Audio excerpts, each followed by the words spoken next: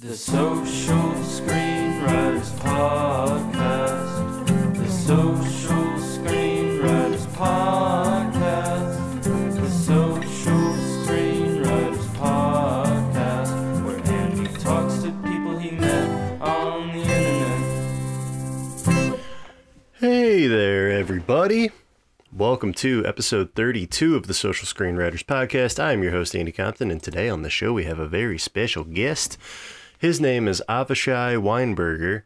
Avishai is a screenwriter, a director. You may know some of his work. He wrote and directed a short film called Third Date that was distributed by Alter on YouTube. Distributed, I don't know if that's the right word, but it was licensed. I think that's the word Avishai used. Licensed by Alter. If you know Alter, they're a very cool YouTube channel that put out a lot of really awesome shorts. And so he got picked up by Alter, and I think at the time of recording this, Third Date has like 1.4 million views, which is insane. Very cool, but then also, Avishai is a top 50 Nickel semifinalist for his script PRECIPICE, I believe it was. Yeah, he's got a lot going on. He has quite a few accolades, and he's a very nice guy.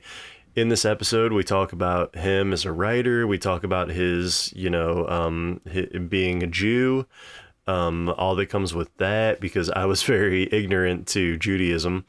And I just had a lot of questions. I was just curious because I've always been curious, but I've never really asked those questions. And I know that Avishai wears it on his sleeve.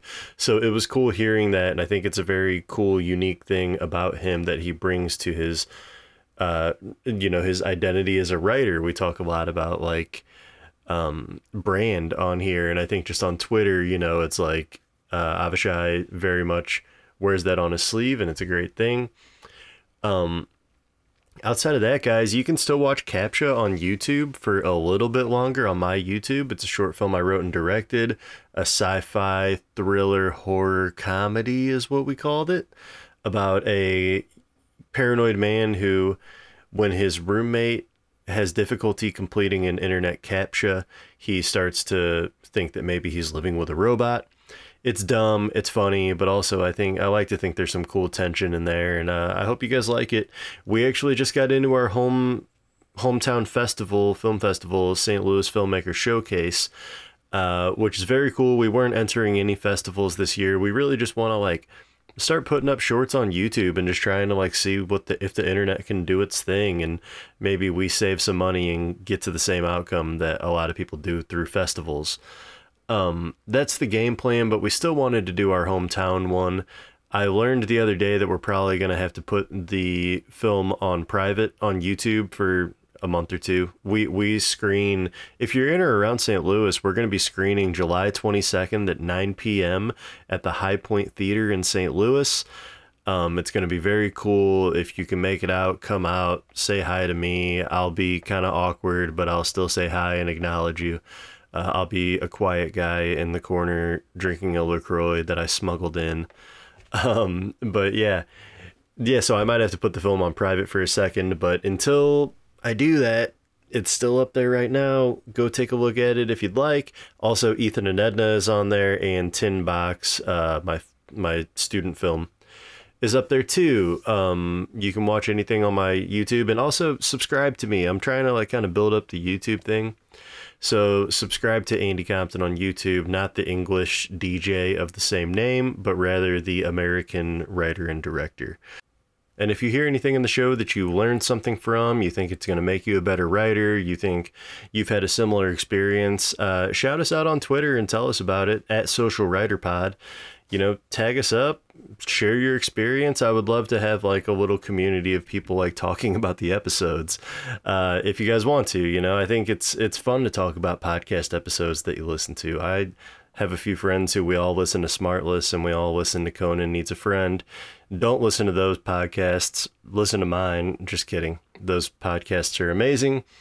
But it's fun to talk about them, and, you don't feel like you're just in your own bubble listening to podcasts. So have some conversations about it on Twitter, and, tag us up. I'd love to be a part of it. But that's it for now, guys. Let's hop into this episode with Avishai Weinberger.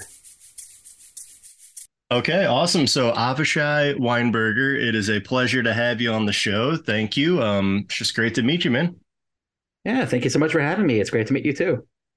Cool. So let's jump in. The first thing I would like to do, and I would have to pull it up, and it's probably going to pain you the way it pains other people when I do this, but I just want to read your bio that you have on Coverfly for everyone who is Sure. listening to get to know you at first. So, Avishai is a writer and director from Brooklyn, New York. After graduating from a lifetime at Jewish day school, where he spent much of his time making zombie movies with his friends, I love that. He attended is it Malay Film School? Ma'ale. Mala Yeah, Mala Mala Film School in Jerusalem for a year, followed by 4 years at NYU Tisch. It's Tisch. I don't Tish. know. I should not have volunteered to read this. Um, No, you're doing great. You're doing great. okay, So I went to Ma'ale in Israel and Tish in New York. okay, awesome. His thesis film, a horror short called Third Date, which I just watched. It was great. Played at Thank you. festivals around the country and was subsequently licensed by Alter, where it currently has over 1,300,000 views. So like 1.3 million. Crazy number, just an insane number. Yeah, I'm gonna His check real quick because I think that's out of date. Yeah, it might be more. It might be more. I just watched it, but I don't remember looking. Yeah, But it is let me now well over 1.4 and a half. Oh wow, okay, yeah, so like 150K. That's a big deal. His feature sci-fi and horror screenplays have won awards in numerous festivals like the New York City Horror Film Festival and Shriek Fest, and have placed highly in competitions such as the Page Awards and the Academy Nickel Fellowship. His screenplay Precipice, which made the Nickel Top 50, is currently in development with Nightshade Entertainment, Fairvale Entertainment, and Mandalay Pictures. So amazing. Avishai lives in Brooklyn, where he enjoys singing with his family, making chicken soup for Shabbos. Shabbos, and writing a Yeah, ton. the Jewish Sabbath. Yeah. And I know that I see you posting about it all the time, and I love the pride that you have in it, but I never knew the correct pronunciation. And I just put myself in a scary position to be wrong like five different Well, times in your bio. Well, here's the thing. It's not even the right pronunciation. If we want the right pronunciation, it's Shabbat. Oh, It's okay. yeah, there's just so many dialects over time. So Right. different parts of the world, different millennia. So Yeah. I call it Shabbos as my Nice. Yeah. very Ashkenazi Jewy self. Yeah, cool. And I feel like I'm going to learn so much about that here that I don't know. I honestly I don't know much about like Judaism in general, like outside of like the maybe mainstream things that people just pick up through like media and things like that, but I don't know a ton about it. So I've always found it really cool and interesting that you're very much like, on Twitter, like you put that part of yourself forth all the time in the forefront. And I've always found it interesting and just wanted to know more about it. But Sure. but Yeah, no, I before that, appreciate that. oh, of course, yeah. I mean, so much of we talk about this on the show a lot, but just so much of this is like branding yourself and like kind of just like showing the ways in which you are unique. And I think that you wear that part of yourself well, in addition to other things. But I think like that's something I tell newer writers maybe who are just starting out and finding their footing is like that's an important part of the recipe is finding those things within you that separate you from everyone else and make you unique because we're all unique in some way.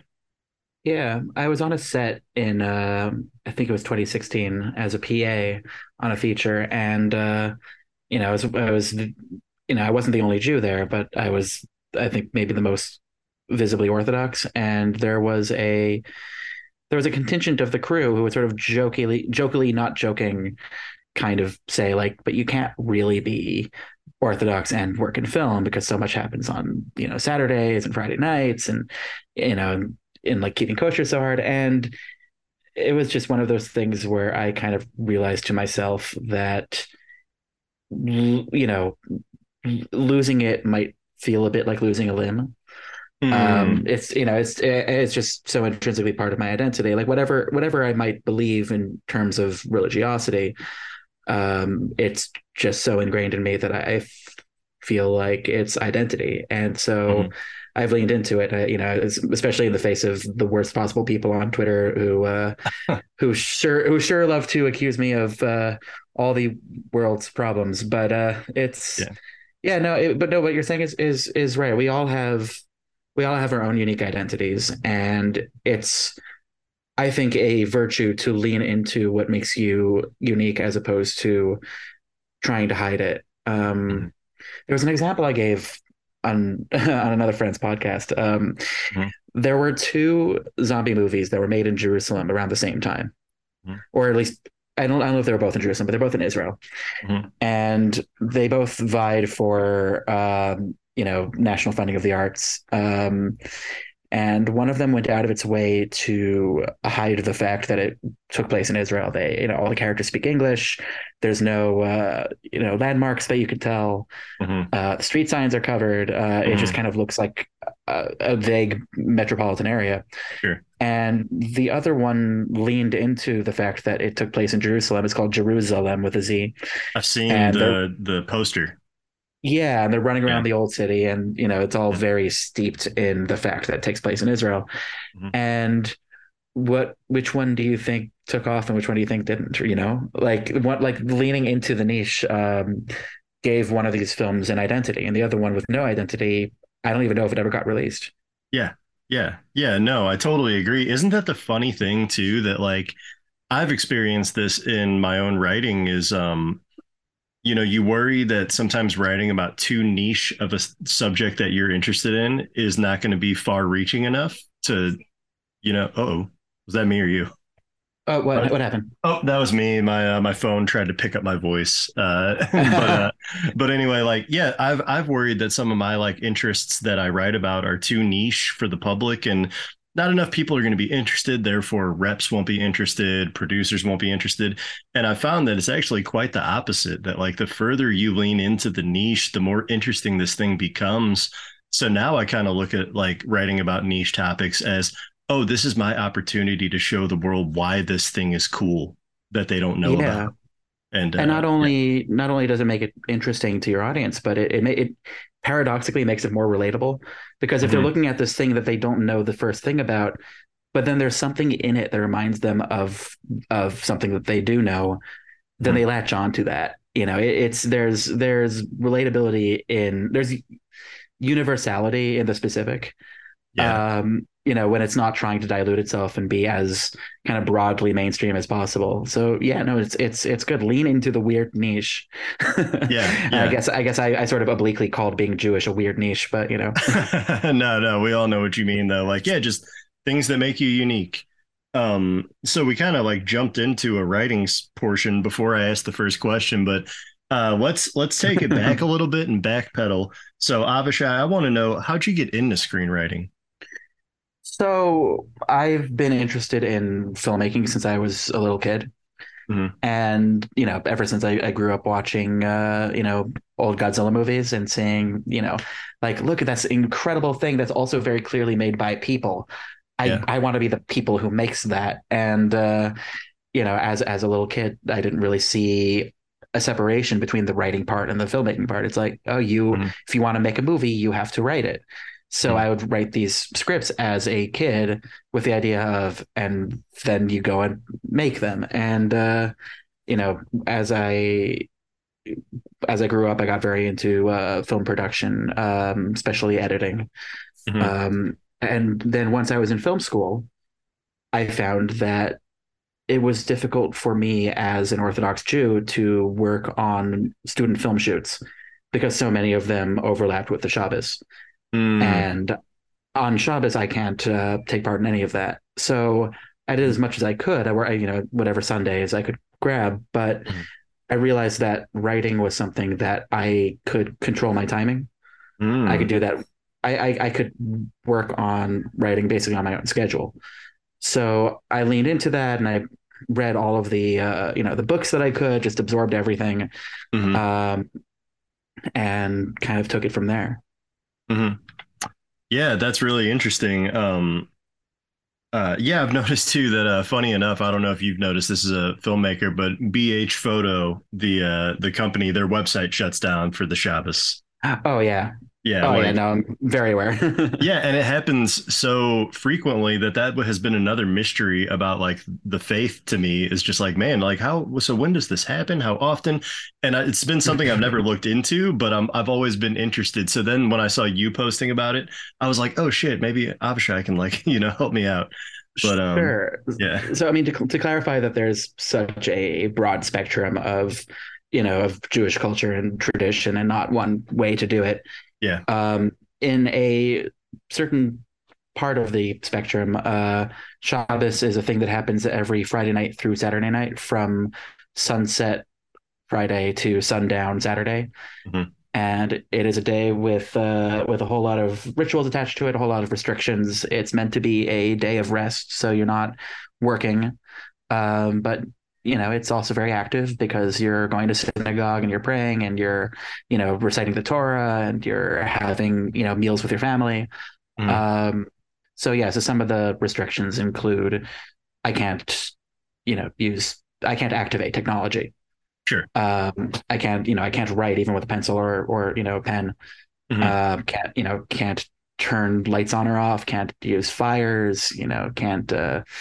Can't make music with an instrument, like stuff like that. So it's Yeah, and a interesting. lot of and a lot of that is just stated in the Torah very specifically, and then a lot of that is sort of extrapolated from the Torah says you can't make fire, is electricity fire, and then there are disagreements and stuff. And Right. the sect that I am closest to believes that it is. So it's Mhm. yeah, and from my personal standpoint, I don't think God cares. Yeah. I'm Yeah. not doing it because I think I will get hit by a lightning bolt if I don't. It's just, Yeah. again, it's that identity thing.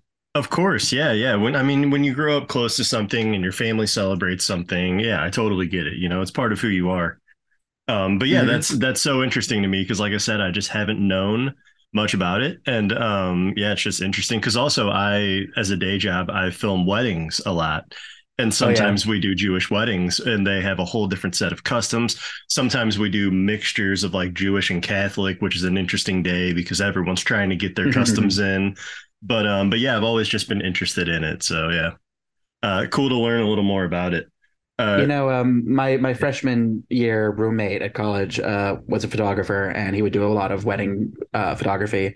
mhm, And I was his second. I would follow him around with my own camera and take whatever photos he could get. And mhm, we largely did non-Jewish weddings. And then, mhm, one day we did a Jewish wedding, and he had never done that before, and he didn't know what to expect. So we were on the train on the way out mhm. to the wedding, and he would say to me, make sure that you get the couples dances. We want to make sure that we get those, shallow depth of field romantic. And I'm like, oh, you've never been to this kind of thing before, have you? So just Uh-huh. imagine in your head, smash cut to the whirling dervishes of like the men in one circle, the women in another circle, spinning around, and we're running Yeah. like maniacs trying to get a non-blurry photo. And he runs over to me just in a flop sweat and yells, "This is insane!" and runs back out. And yeah, no, Yeah. it's yeah. There's a lot going on. Yeah, it is. It's wild. It's insane. And it's fun though. It's a good change of pace. And like just last weekend I did an Indian wedding and they have a whole different kind of Oh wedding yeah, and so many fun things going on in their wedding. So yeah, it's just like I don't know, it's just interesting learning about these different customs and everything. I feel like I grew up very simple American and in the Midwest, not very like an Asian American, but like a very American upbringing and then like not particularly religious in any way, so that's always been fascinating to me, all kinds of different faiths and stuff. So yeah, anyway, I was just interested to learn and I appreciate you indulging sure. me. So Happy to. to hop back into you, I'm going to ask the question that screenwriters love, and that is, how would you describe your brand? Huh. Bad. Bad. Okay, bad is the starter. Well, okay. Can you clarify what you mean by that, or am Yeah, I kind supposed of to just interpret? like, like what genres do you play in? What are maybe like themes that you kind of touch on? Things like that. Okay. Yeah, just, Sure. Yeah. No, I mean, genre-wise, I love horror. I love science fiction. I've found lately that I might be leaning more into science fiction than horror, but that's my playground. mhm, And I'm drawn to these, I guess, kind of more evocative, dramatic stories within that boundary that deal with characters who are struggling often with some form of guilt or some form of anxiety that they need to get over. Hmm. Some failure of communication. I like characters who make bad choices for relatable reasons, Yes, me too. who then have to either grow from there or fail to grow from there. Hmm. Um, yeah, I like to tell stories that take themselves seriously, but that doesn't mean relentlessly bleak. Hmm. They need to have peaks and valleys. And yeah, always character first. Yeah. And for me, theme always comes out of the characters. So it always depends on the story I'm telling. But whenever I come up with a high concept that I want to explore, the thing that hooks me enough to convince me to actually start is that question of, is there actually an interesting theme worth exploring through the characters as opposed to around the characters, if that makes sense. Yes, yeah, I've many a times, even recently, start a script because I think the plot is very cool, and I quickly learned that there's not a theme worth exploring, not interesting enough to me, not close enough to me, whatever. And I found that that is a crucial part of the recipe that I can't just like try to plow forward anyway and be like, yeah, but it's going to be a cool story because the plot's a good idea. And sometimes it just doesn't work. But yeah, and also just on Twitter the other day, I think there was a conversation going. Well, conversation. I mean, people arguing on Twitter about I guess in some big show right now, I'm so behind on television, but in some big show right now, there was a character who made a decision that a lot of people didn't like because it wasn't a moral decision. And all the Mm, writers were coming out of the woodwork like, hey, that's what good writing is. It's people making bad right. decisions because that's what human beings do. I know And exactly what show you're talking about. oh yeah, yeah. Yeah.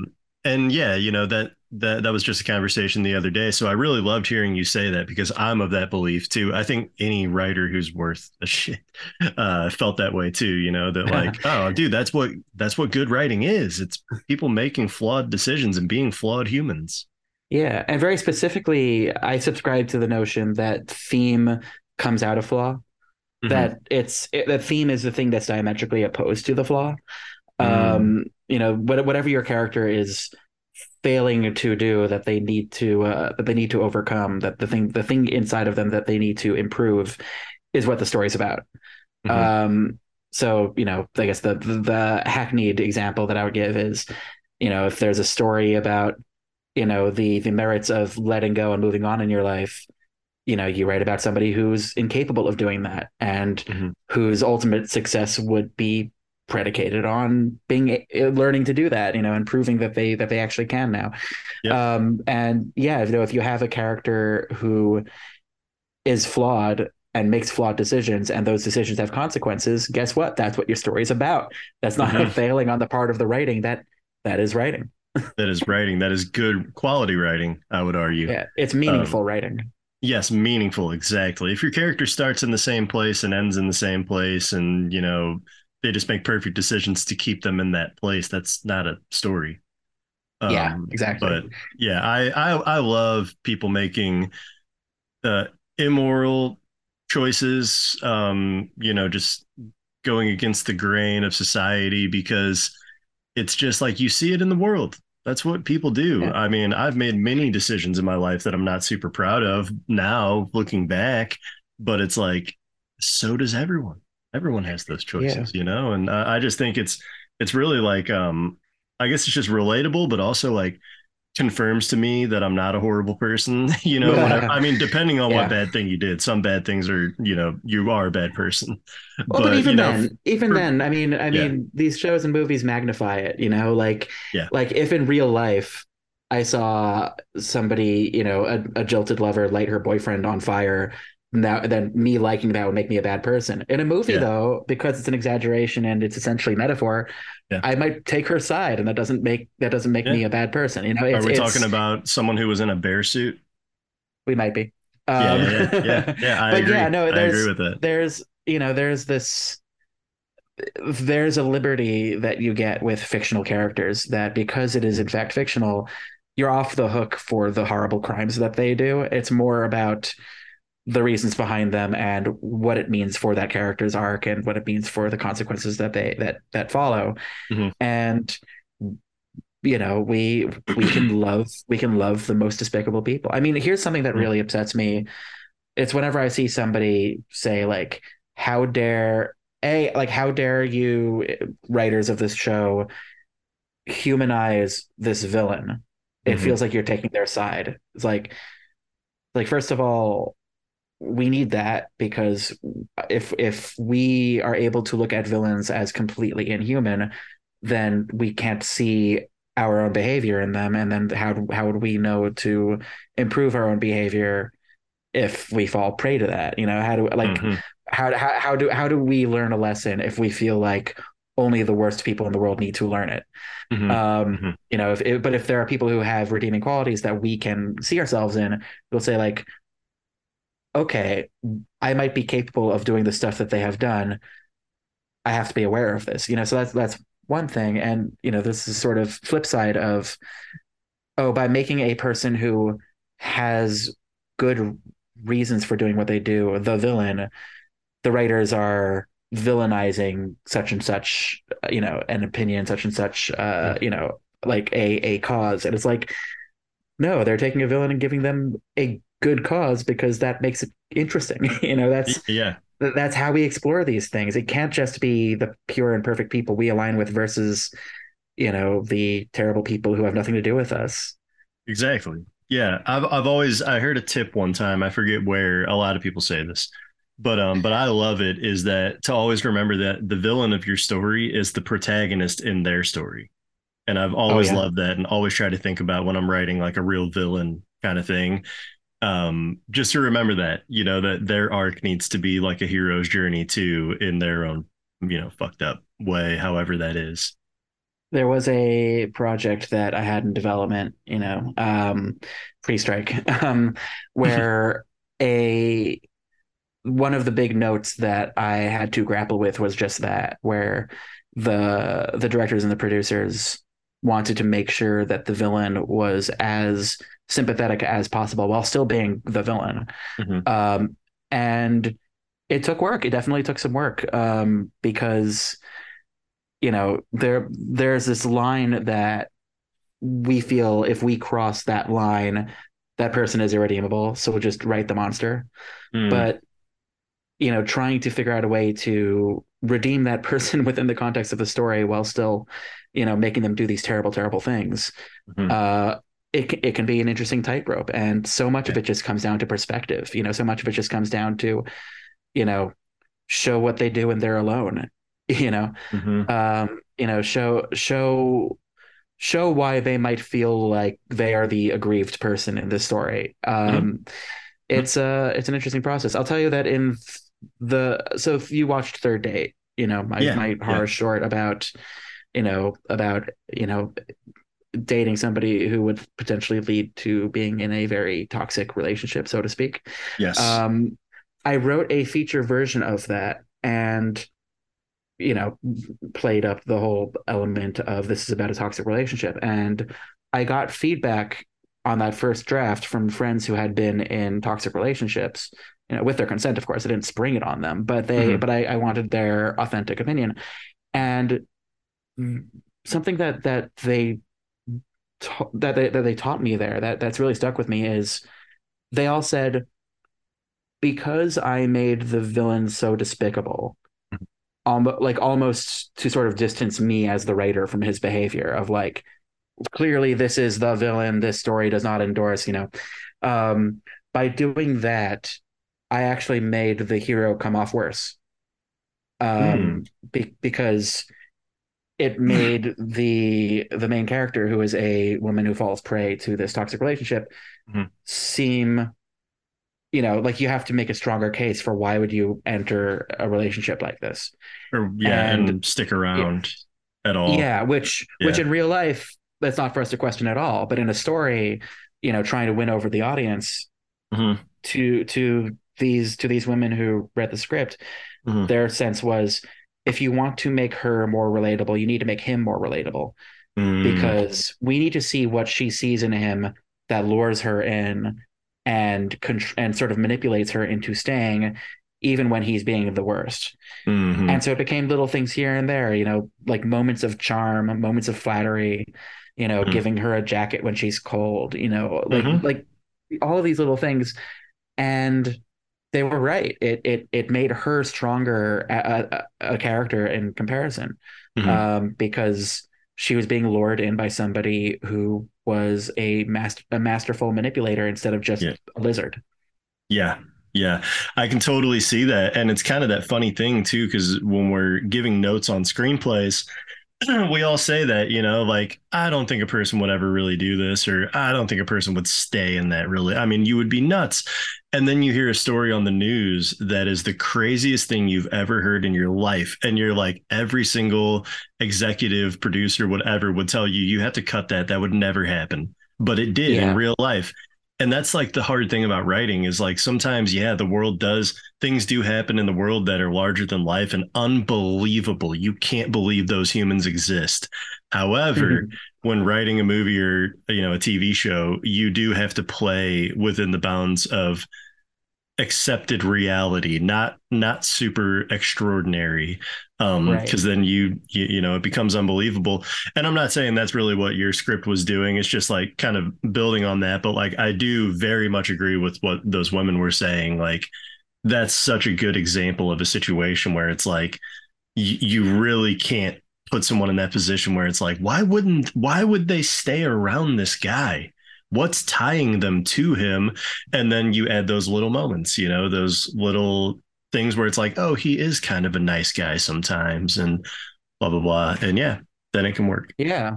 No, totally. I mean, when you see something in the news that is outlandish and, like you see people being cartoonishly evil, or you see, coincidences that are just too crazy to believe, you see it in the news, by definition, you believe it because it's the news. It's being reported to you. You don't, Yes. it's just reality. It's like, wow, that is a crazy reality.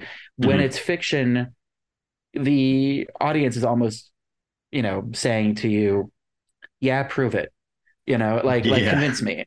And you have Yep. to actually convince the audience that that works. It's like to a degree, so much of script writing is just hear me out.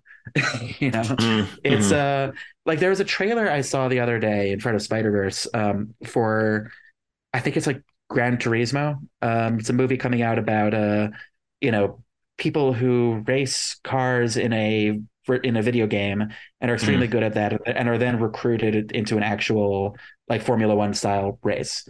Mm-hmm. And so much of the trailer is a character saying to the mastermind of this whole thing, they don't know what they're doing. They play video games. They don't understand the realities of what they're getting into. This is completely insane. And the amount of times they said that in the trailer, the subtext to me was them saying, yeah, we know this is crazy. Bear with us. We're going to try to earn that, as Yeah. opposed to just sort of taking it as a given, which the audience might just say, hey, that's actually just a ridiculous concept. Whereas Yeah. Yeah. if you saw that in the news, which this isn't a true story, but if you saw that in the news, you'd be like, huh, that's insane. But you'd believe it. Yeah, you would. Yeah, because it'd just be like, oh my gosh, I can't believe that the video game skill translated to real life, but like you would be forced to believe it. Yeah, Yeah. that's funny though. It's almost like in the trailer, they're like, please suspend your disbelief. Please, please for Yeah. us. Come see Or our movie. even or even the opposite of like, yeah, we know you don't believe it. You know what? You shouldn't believe it. Go in not believing it. And Yeah. we're gonna convince you. Yeah, yeah, yeah. And sometimes too, I have to admit, a guilty pleasure of mine sometimes is like, yeah, it's really, really dumb, but is it fun? Because I'll come Yeah. watch it. Like I'll have a blast. Um, okay, Oh, of course. I cool. mean, funny, like when it's a comedy, especially, the hmm first rule of comedy is it's got to be funny, and anything else falls to the wayside if it's Yeah, funny. yeah, 100%. I totally agree. Um, so before we get into the next question, I did just want to ask because you mentioned the strike a second ago, and this is recorded on June 6th for everyone listening. I'm going to try to release it in the next couple days, but but you've been participating in some strike in some marches in New York in some pickets. Just wondering, like, what's that experience been like for you so far? And like, because I'm in Missouri, and I feel like I'm Mhm. stranded on an island out here. Like, there's really nothing to picket out here. There's not many productions going on, especially not any that would be signatories. So, I was just wondering what your experience been like so far. Yeah, well, I mean, I'll tell you right before we jumped on to this, onto this podcast, I Mhm. just got home from one and then had to shower because there's so much smoke in the air from massive fires in Canada that everything is just doused in ash. But Oh my gosh! um, Wow. so my breathing is super impaired today. But yeah, no, it's been interesting. It's been interesting. It's a lot of walking. Hmm. One of the elements of picketing is you can't really just stand still with the signs because I think legally that's loitering. Oh Um, wow! so Interesting. I think that's the legal idea behind it. So we're always walking. Sorry, Hmm. Oh, you're fine. smoke in the air. Oh my Yeah, we're just gosh. walking in circles, often for hours at a time. Today I did 4 hours. You're there with other people. You show up, you pull you sign in, you scan a QR code, you sign into that particular picket, you pull a pre-written sign out of a big bag of signs, and Hmm. you walk. And sometimes there's chanting, and sometimes there isn't, and you're just chatting with other writers and getting to know people. Hmm. But yeah, no, the picketing in New York in particular has been very, very strategic. Hmm. Because my understanding is that in Los Angeles, you go to a studio and you pick it at the studio because the studios are just these big permanent structures with Sure. big permanent people inside, and you're just trying to not let them forget that you're there. In New York, because there's so much production, so much of it is actually going to a location where you know they're going to shoot, Hmm. getting in front of the entrance that the crews might go through. Hmm. And if they want to go through you, you can't stop them, and you shouldn't try. Like it's Hmm. not we're not linebackers, Right. we're Right. not goalies. It's just that the Teamsters Union and IATSE, Hmm. especially Teamsters, I like. Let me just rewind that for a second. Hmm. A lot of IATSE members are in solidarity refusing to cross the picket line. Hmm. Sometimes they have to for they don't have a choice, Hmm. but frequently they have been not crossing the picket line. And Teamsters just never cross picket lines. It's basically a mantra of theirs. Hmm. And so long as we are there, they sit off on the side, entirely of their own volition. Hmm. So long as we have their solidarity, and as a Hmm. result, these movies and shows don't get made Hmm. for the duration of our standing there. And frequently we'll reach a point where they say, well, we cannot film today, we have run out of time, starting now would be a fool's errand, so we're shutting it down for the day. Hmm. And as a result, the studios are losing hundreds of thousands of dollars per shoot shutdown per day. Hmm. Hmm. And it's all very targeted with this idea of it's not enough to just you know be withholding our labor and saying there's no writing happening Hmm. and you need to come back to the table. It's, hey, we know that you're trying to wait us out, so we're going to force you back to the table now, as quickly as you can, Hmm. because you're trying to take our labor and take it to the next stage of production while refusing to pay us and involve us in productions, and that's not okay. And so we Hmm. are going to continue to cause very direct financial pain so that they see that in their bottom line is falling out, that their schedules up ahead are empty, Hmm. and hopefully that motivates them to come back to the table sooner rather than later. So Hmm. it's my understanding is that in the 2007 2008 strike, the WGA did not do that, and Hmm. they have that back then because there wasn't that same kind of labor movement of all unions in solidarity, and Sure. not even necessarily a ton of solidarity within the guild. I think they had a lower margin for the yes vote for the strike authorization. I think it was like 90% instead of 98. Hmm. um it was a lot more of just we want to prove that our cause is just. Mhm. So there was just a lot of, picketing at studios, and that was it. But now, Yeah. since there's so much solidarity, it's like, all right, let's put that to action. We're going to try an offense tactic and see what that gets us. So, Yeah. yeah, no, it's been interesting. The vibe on the picket lines has been, um, you know, it ranges from we're walking for hours a day to kind of chill and fun. You're chatting with people. Yeah. You're telling stories. You're laughing. Sometimes you're chanting the same boring old "What do we want? When do we want it?" Yeah. And there's always pizza. There's always water bottles. Mhm. Then you come home and you've walked. Yeah, I was gonna say, like, if nothing else, I'd be happy to just be getting some exercise too. Like that Well, wouldn't be my conspiracy theory. what's that? My conspiracy theory is the studios, they saw us in our dark little rooms, hunched over, all by ourselves, looking kind of depressed, looking kind of pale. It's like, we need to get these writers out in the sun, getting Yeah. exercise, making friends. Yeah. You see, they care about us. You see, Oh, it's all about care. yeah. Okay. Yeah. That is one way to look at it. Yeah. I like that. I like You that. see, they love writers. They just want what's best for us. For sure. Yeah. Just not in the bank, just more like, health wise, keep us there writing. No, that's great. And I appreciate you kind of sharing that. Yeah, it's crazy times. Again, this is June 6th, and as of yesterday, SAG-AFTRA authorized their strike with like a 98% approval rating too. So interesting times ahead. The DGA did their thing, and it is what it is. But it's cool to see SAG stepping up with all of Oh their yeah. power that they hold in their hands as the talent. um yeah, I hope we get back to the table soon. Like you said you had something in development. I had my first ever thing in development, and that's on Mhm. hold now. And I'm just like, it's so funny that in 2020 I was graduating film school as the pandemic started, so didn't really get to have a graduation. And then right before I feel like something's going to happen in my screenwriting career, Uh, this happens. But I'm not saying poor me. I look at it as funny.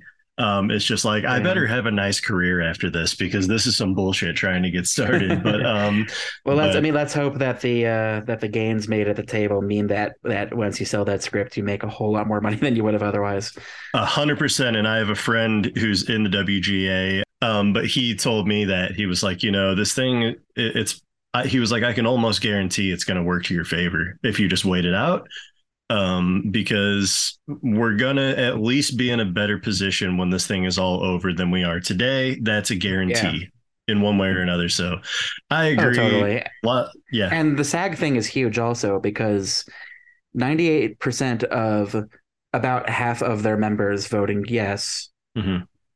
is, they have so many more members than are in the WGA. Yeah. I think it said And 67,000 or something like that. I could be way I off. think I think they have significantly more than that. I think 65,000 people voted, and that's Oh, about half of their membership. And oh, the 98% of 65,000 is so much more people than are in the WGA at all. yes. Yeah. Yeah. It's It's like three times. Oh, wait, no. What do we have? 11K? something like that. So Yeah. way more. Yeah. And the DGA, I think, was Yeah. like 19K or something.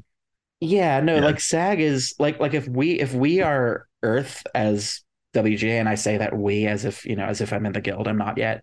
Yeah. Yeah. Me But neither. I've been marching, so I can say we. Yes, But yeah, of course, you of know, course. but Yeah. also side note, even if you haven't been marching, we're all on strike. Like the rules apply to us too. So we are Mhm, all definitely. so it is we're all we. But Hmm. if we are Earth, SAG is Jupiter. Like it's actually kind of incredible to watch. So Hmm. I hope that pressure is put to good use. I Yeah. hope that it is recognized as such by the studios, and Yeah. yeah, and I hope it works out. Hey, we got a puppy in the scene. What's going on? Who is this?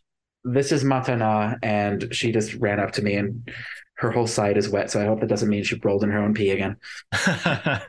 That's all right. We forgive her. Yeah, Ah, yeah. It's definitely yeah, it's definitely crazy. And like SAG, of course, too, just like the kind of names that they have in there, the people, the influence that those voices can have when they start publicly talking about these things. I hope it just puts a lot more pressure on the AMPTP. I hope I have a feeling. Here's my prediction, and it's one of so many ways that this thing could go. My prediction is relatively optimistic. I think SAG gets a deal. I think the Mhm. studio gives them a deal. I think because SAG showed up. Am I allowed to curse? Yeah, of course.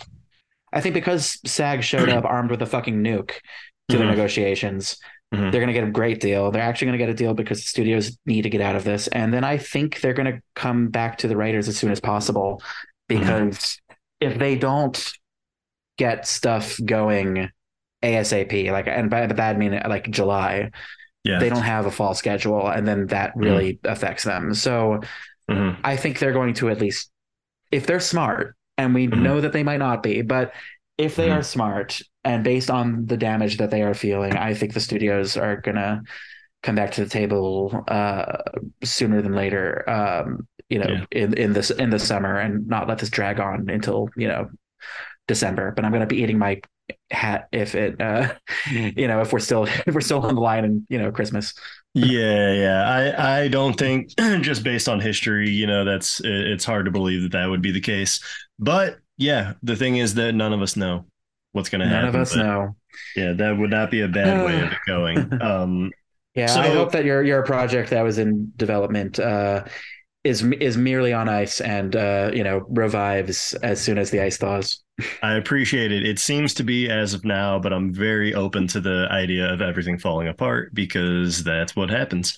But as of now, Well, it's okay. any motion, like something that I've been telling myself for years, is that any motion is good motion, even if it's a Hmm. backslide, Yeah, because a backslide just gets you off one path and onto another. yeah, The only thing that is bad is if you just stop moving. So yeah, any motion in any direction gets you somewhere. yeah. And since nobody can actually plan a path that gets you where you need to go, you just keep moving and hope that it's the right one. Yeah, funny enough, the one of the producers on it has also been a mentor of mine for a couple years, and just as fate would have it, became a producer on this. But we were Perfect. talking the other day, and he was like, even if it did fall apart, which it's not going to, but even if it did, the fact that you had, X actress attached to your script at one point, you really did, it's it can be proven. He was like, that's something that you can like actually use as like clout, like that, you did have this person attached to your project at one point and blah blah blah. And so like you said, it's like all motion's good motion. The fact that it even happened and got that far, I should probably stop manifesting this into the universe that it's going to fall apart. But by talking It's about it too much. it's gonna be weird coming out of my mouth, as a as a religious person, but Mhm. I don't believe speaking it is the thing that makes it happen. I Mhm. have a like I used to be superstitious in the way of like, if I have a thought about the plane crashing while I'm riding the plane, then maybe the plane will crash. And now it's like, Yes. no, you know what? The things that make things happen are the things that make things happen. And you've been making things happen, and saying it might not, you Yeah. know what? You've been making things happen. So not the Yeah. words, the deeds. So Yeah. here's here's to you still making things happen, within the bounds that you are legally allowed to.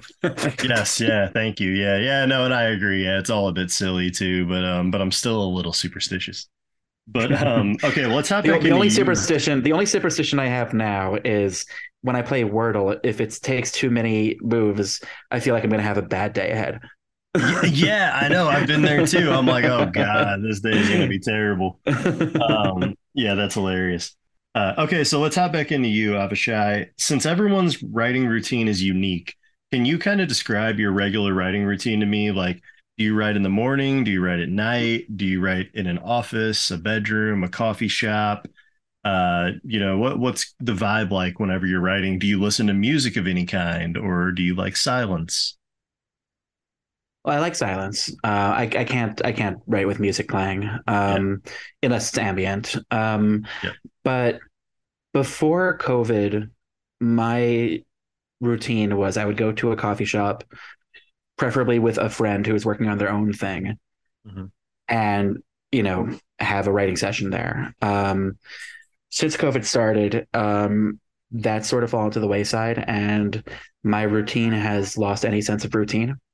So Mm. it all kind of depended on what needed to happen, you know. Like if I had a project that I had rewrites on it due, I would force myself to do the rewrites whenever I could actually, peel myself off my bed to do it. Mhm. Um, and make sure that I'm hitting the deadlines I have to hit. When it's my own personal projects, it really depends. So much of it is just driven by that guilt in the back of my head of like, you haven't written. Why haven't you Yeah. written yet? Yeah. You're a piece of shit. You haven't written. And it's like, oh, fine. Now I wrote a thing. You happy? It's like, oh, actually, this is kind of good. Okay, let's keep going. It's Yeah. I will say that recently I had, right before the strike started, I was in this kind of flat space where I had an idea for a spec that I wanted to explore that I had a few false starts with. I was circling a paid rewriting gig that would have mandated that I actually stick to a routine, which would have been really good for me. But then, of course, the strike hits. So one thing I've been doing lately, especially since picketing is so exhausting, and I get back and I'm like, I don't feel creative anymore. I just feel tired. Yeah. I've been doing two things. I have one project. I have a thing with a friend where we're both trying to write one page each day of our own projects Mhm. as kind of like accountability of like I wrote my page, you write your page, Mhm. just to kind of keep the fingers going. And I have a project with another friend where we are each writing one page at a time in the same project, passing a page back and forth. Whoever's turn it is has to hand in the next page, Mhm. and there's no plan. The only rule is you have to yes and whatever came before, and it has to be good. It can be funny as hell, but it has to be good. You can't break the script. Yeah. Um, we have no idea where it's going, but it's teaching me two things. One, it's teaching me that it is just writing. It's so easy to see a project ahead of you and see the mountain that you have to climb, Mhm. and that anxiety of like, do I have to climb Mount Everest? Can I just not? It's like, actually, it's not a mountain. It's just writing. It's a page. Mhm. It's typing. Makes it a little bit more manageable. And two, a page fills up really fast. When you only Mhm. have a page Yeah. and you cannot go further than a page, you realize just how quickly it fills up. And this is all just me trying to psych myself back up into getting back into my own original projects where I don't have any mandates. I don't owe it to anybody but Yeah. myself. Yeah. It's Um, tough. It's tough to stay yeah, motivated and stay in there. yeah. So all that is to say, I've sort of lost my routine, but I'm trying to get it back. Yeah. Over the last few years, I've done so much in terms of rewriting for people. Mhm. I had my script Precipice, which was like you said in the Coverfly bio, place in the top 50 of the Nickel, Mhm. and been doing development on that for people, and that's been a lot of writing work, but it's all been development work on the same project. Mhm. And subsequent scripts have been me unearthing old scripts of mine and giving them facelifts. One of That's what them I'm was it. doing right now. Perfect. There you go. There was Yeah. this one script I had that I wrote in 2015, and I did a total page one of it where I stuck to the overall structure, but I did not consult with the original draft. It was just like, I think I'm a different writer now. Let's do it. Yeah. And what resulted was the same script, but better. And I had a different Yeah. script that I had to clean up for some folks who were interested. And what resulted was the same script, but better. But I've been doing a lot of same script, Yeah. and Yeah. the idea of getting back into something where it's completely fresh, Yeah. uh, it's been daunting, but I'm getting back into it now, and it's exciting. And I'll be writing a page of it after we're done with this podcast. Yeah, let's go. Yeah, no, I totally agree because it's like, they say we all have to write bad scripts before we can write good ones. And I do think that that's true. However, it's like, you're doing what I'm doing now is like I have a couple scripts that I'm like, yeah, I didn't quite know what I was doing, but the idea is good. I like the idea. And it's Yeah, like, so don't just say, well, of course my first three scripts were bad. Everyone's were. That may be true. However, like you don't just have to leave them in the graveyard if you don't want to. It's like go back with who you are now as a writer. And if you like the idea, maybe your first couple ideas were just stupid and you don't like them. then that's another thing. But for me, like my first ones, I thought they had potential, but I just my execution was off. And once I became better at writing, to still hold that belief, like, no, that's a movie I want to see. It's like, yeah, go back and do it again. And so that's where I'm at right now with the second feature I ever wrote, and it's going well. It's going okay. I'm glad to hear that. Yeah, Listen, thanks. there's gold in them there hills of shit. Yeah, It's yep, yep. like there's oh god, there was an article about ChatGPT by Ted Chiang, the writer of the short story that became Arrival, the Oh, story of okay. your life. And Yeah. he wrote this great article explaining what ChatGPT AI is and isn't, and how it works, and what it does and what it doesn't do. And he ends by talking about is it useful for writers, like in terms of generating first drafts that they can then iterate on. And his reason for why not was that in his estimation, a good first draft, a good shitty first draft, is not a mediocre idea executed competently. It's a Uh-huh. great idea executed poorly, Hmm. and then you have this sort of ambiguous disappointment with it, where it could be better because you have this thing in your head of what good taste is. You have good taste. You know what it Yeah. should be, but you're not sure how to get there, and you haven't gotten there. And the process of trying to find that is how you make it great, and also how you make yourself a better writer. Mhm. And the idea of substituting that for a template just undercuts the potential of good writing and becoming a better writer. So yeah, no, you write the bad script, but you have the great idea. Yeah. Whether you realize it or not, like there's something in it that drew you to it that made you write in the first place, and that might still be there. So, you grow as a writer, you look back at it, is that still an idea that resonates with you? If it is, why leave it to die? Maybe it's worth exploring again. Yeah, 100% agree. I love that too about what a first draft actually is. It's a great idea executed poorly. I think it just makes us all feel better about our first drafts. You know what I mean? It's like just keep at it. This is what it's like for everyone. Um, so let's talk about your like actual writing process. Let's say you have a brand new idea. What's the first thing that you do? Do you like jump into an outline? Do you like to try to write a log line? Do you need a title before you can do anything? Or do you think characters? Do you just jump into pages? What's the first thing you do when you have a brand new idea? Well, the first thing I do is try to figure out who the characters are in it in a way that serves a theme. Hmm. Like if I come up with an idea that's just a big sort of concept, that like a high concept that I think could be a cool movie, Mhm. I don't love it until I've figured out theme, until I've figured out what could I actually explore with this.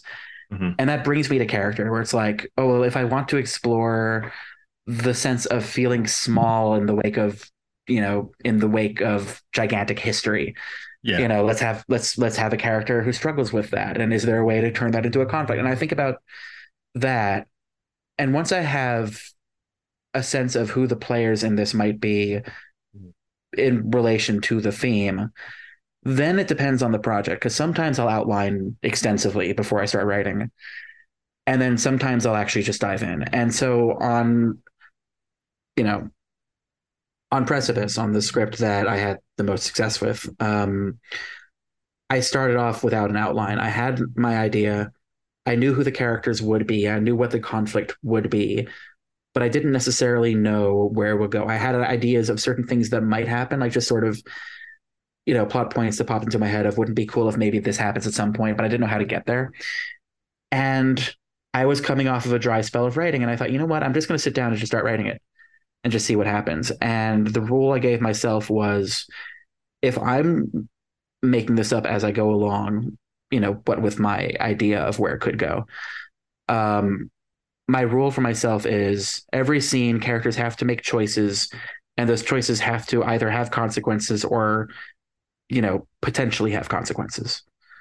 Um, because that gives you somewhere to go next. Mhm. And then that writing process led me to then go back and realize, like, oh, here's a place where this could go, but now I have to go back and plant that. So I'm going to go back and make sure that that's all set up. And then, Yeah. you start, as you go further, it's like, oh, but now I actually need this back there. And it becomes, it's this process of discovery, but at the very least, I like to have pages up front that I feel like if I died of a heart attack right now and somebody read this, they would not hate it. Yeah. Which I know is generally speaking bad advice. Like I know a lot of really good writing advice givers say write the shitty version really fast and then go back and tinker. And Yeah. I am a slow writer. Me I too. work my way through it bit by bit, and maybe this is some form of OCD or something, but I can't go on to the next scene until I like the scene that I have. And even Yeah. if it turns out later that that it's actually nowhere near as good as it needs to be, like in retrospect, it's like, oh, actually, this isn't that quite there. But like in the moment, I need to be like, I need to feel like if I showed this to somebody right now, they would say, hey, that's a good scene.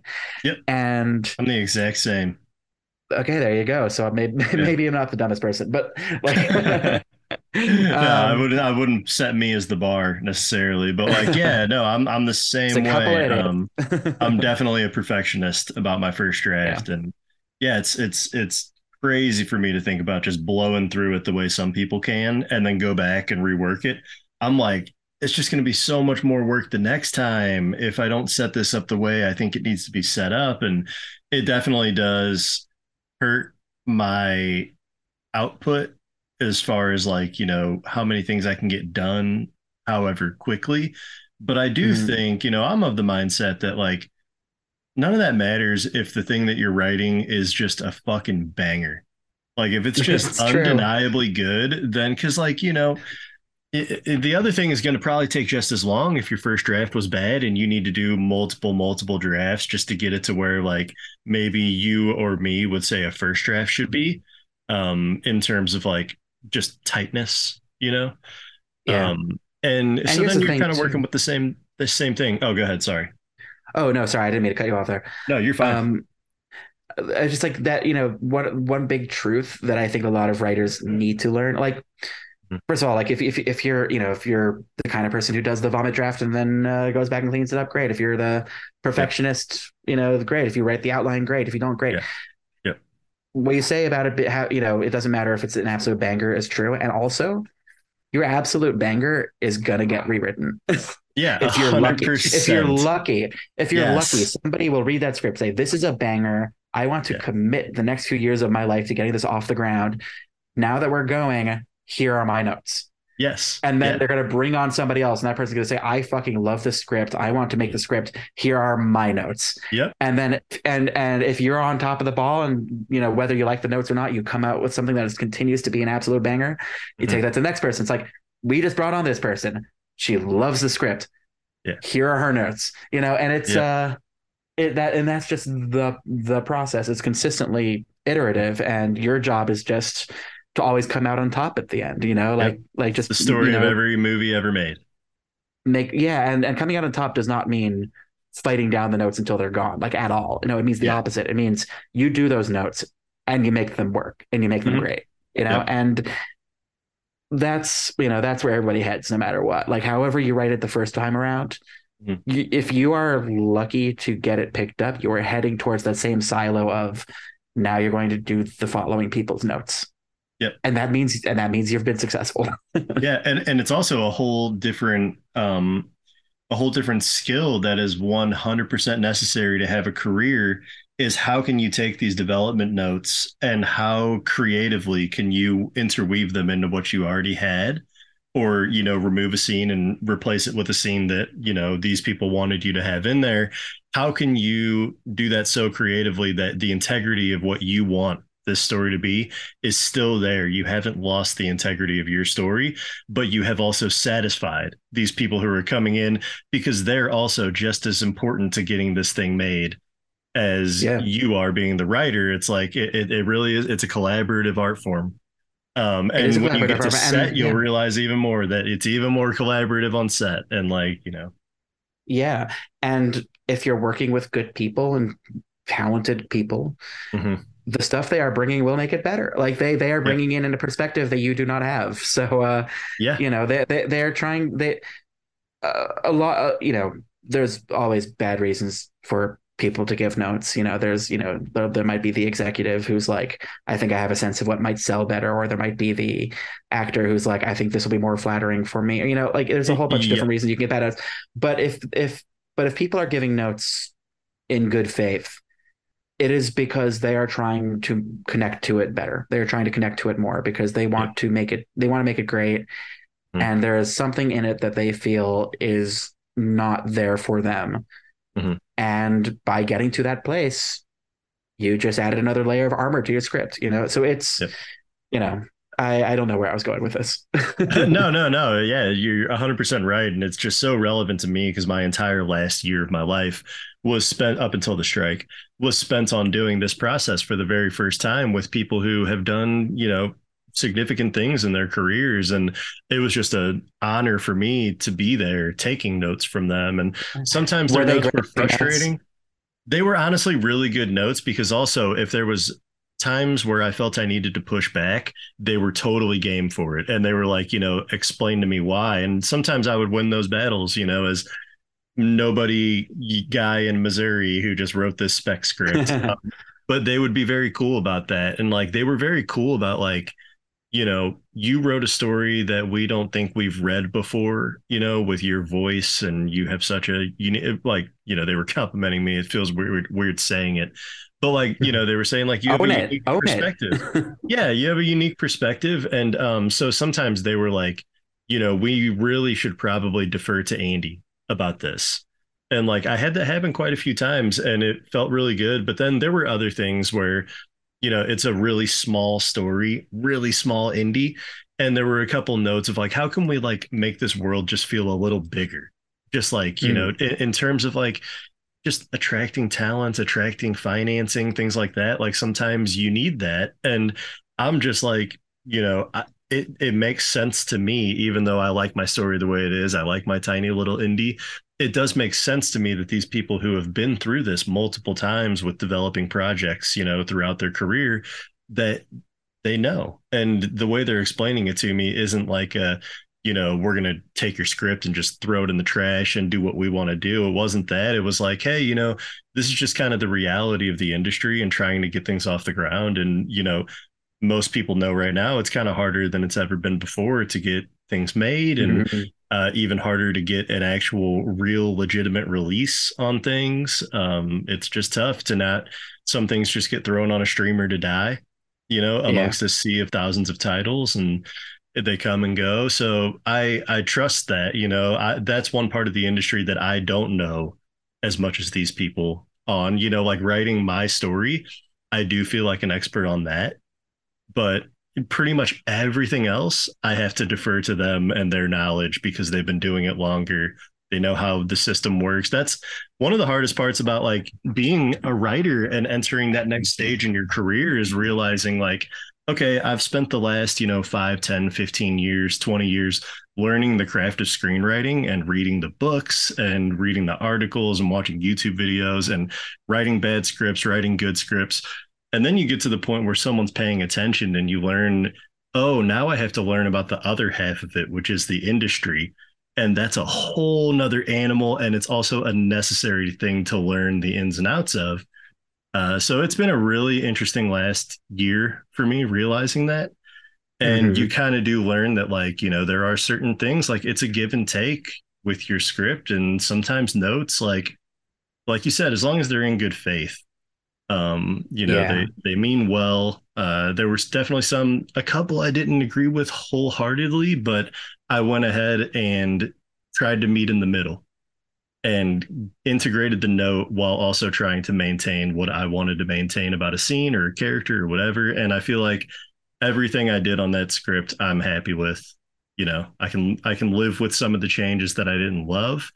And I'm hoping to come out on the other side and realize why they said that needed to be there and be like, oh shit, they were right. They were totally right. Yeah. I definitely got that note about making the world bigger. I've gotten that one. Oh, did you really?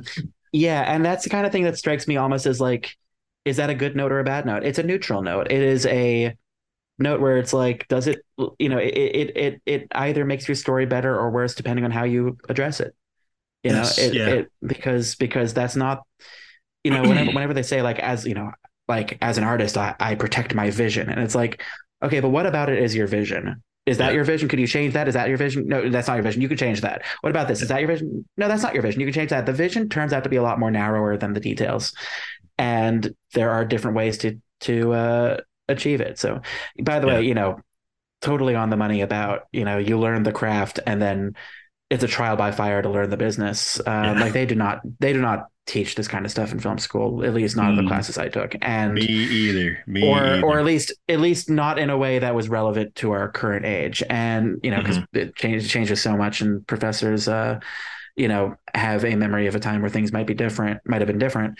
Yeah. The one biggest piece of advice that I would give to any screenwriter who starts actually dabbling in the business side of things is Mhm. get a fucking lawyer. Yes. Have a fucking lawyer, Yeah. and one who takes 5% too, not someone who charges by the hour, because I have seen those. Ugh. Um, Yeah. but oh my god, do not sign a single damn thing without a lawyer. Yeah, yeah, yeah. And if you're wondering how to find one because you're getting buzzed for the first time, reach out to friends you've met in the writing Yeah, world, people who've done it before. A lot of people will very happily try to help you at least find someone. You might not land with their rep or their attorney, but you know, people people can point you in the right direction. yeah. Just reach out. Don't be afraid. Like that's one of the coolest things I found too about like not if you might not be on Twitter, but I think you are if you're listening to this podcast. I don't know how you would know about it otherwise, but yeah, like one of the best things about the community is that like so many people are genuinely just there to help, and like especially writers like who I'm now at a point where I'm just starting to break in, as are you. It's like if a newbie writer had questions for me, I would be happy to answer because it's like I finally feel useful. Like my knowledge that I've accrued Yeah. over these years, I can actually maybe tell someone something and like help them. Whereas years ago I would never have had the confidence to do that because it's like, oh dude, we're in the same boat. Like I don't know what's going on either. But yeah, people are willing to help, so reach out.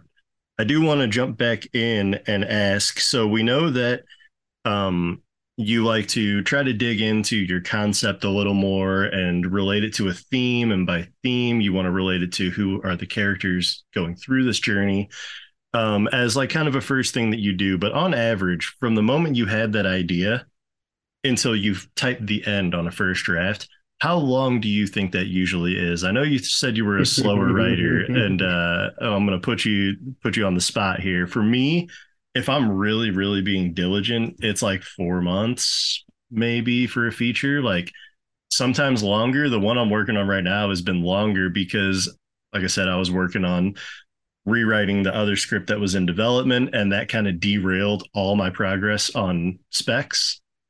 Mhm. So it's kind of, I get everyone's circumstance is different, but what's it like for you usually a time frame for like say 100-page feature? So you know how some animals, have a very quick gestation period, and then they have a whole lot of babies at once because they know that they're not going to survive in the wild. Hmm. Like mice will just, just get pregnant like instantly and just give birth just instantly to just hundreds of these things. Yeah, yeah.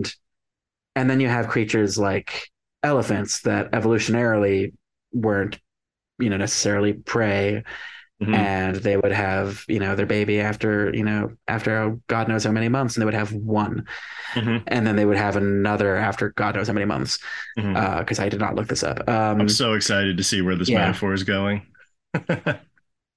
I should be a mouse Uh, because so many scripts die. So many scripts die.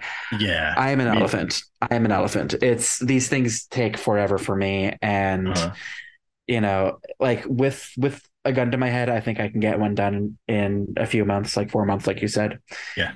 I'll take a year on a project. Like it'll just take forever for me. Yeah. 4 months is also gun to my head. Like you were getting this done. The most of the times when I did 4 months is because a semester of film school is 4 months. And it's like that Oh was the yeah. project and that's what I had to get done. By the last day of a class when I was turning in my feature that I finished, I never loved it. I was never like, Hmm. yeah, that's like so good. It was like, holy shit, I got it done. Thank God. But yeah. Yeah. I was in a screenwriting course in college. It was a 2 semester course. The first semester was all about developing outlines, and the second semester was all about pages. And Hmm.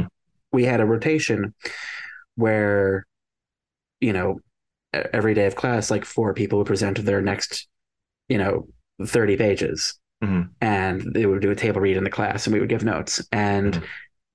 you better have your 30 pages, but when it's your turn. Hmm. Um, and that was kind of an interesting boot camp. The script that I wrote for that class, which ended up being like a 4 month thing, like you said, Hmm. was the first thing I wrote that got me any notice anywhere. That started placing in contests. I got a manager briefly. I had some generals. Nice.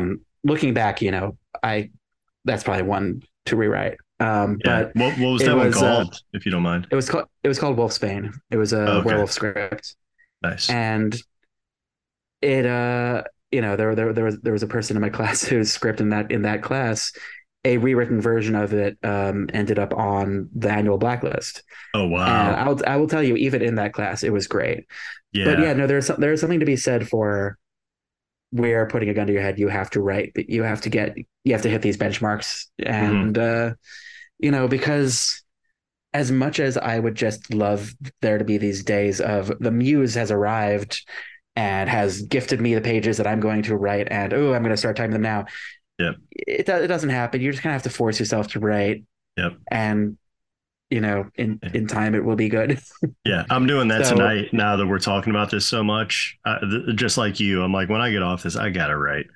I gotta gotta get write. some stuff done. But like, yeah, yeah, no, I totally hear you. And sometimes I really miss my film school days because of that.